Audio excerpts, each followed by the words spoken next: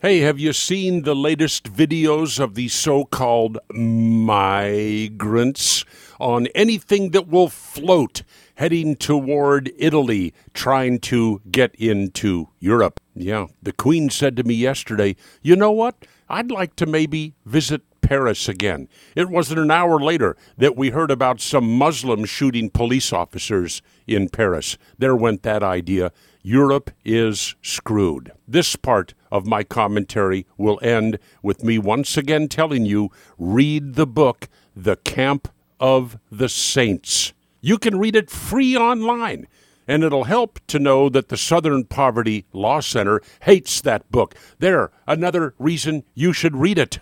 Here's a shocker. I hope you're not eating breakfast or dinner, but you know now Bruce Jenner has had his surgery. And guess what? He's going to do Caitlyn, is going to do a nude photo shoot. Oh my God, wasn't seeing that fat Kim Kardashian nude enough? Now we're going to have to look at Caitlyn Jenner nude. Well, nope, you don't have to.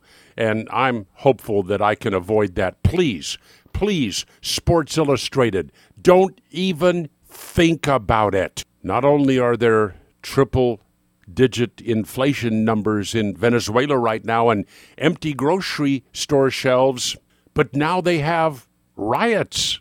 Hey, millennials, you people that think that Bernie Sanders is absolutely fantastic, why aren't you down there protecting the socialist president of Venezuela from these rioters? Get down there. Now, they need your help. And in the Bortz Bus, Solomon Brothers Studios, this is Neil Bortz. Have a great weekend.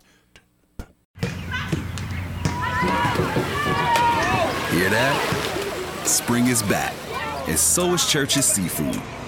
With a flavorful fish sandwich or classic shrimp basket, each starting at just $3.99.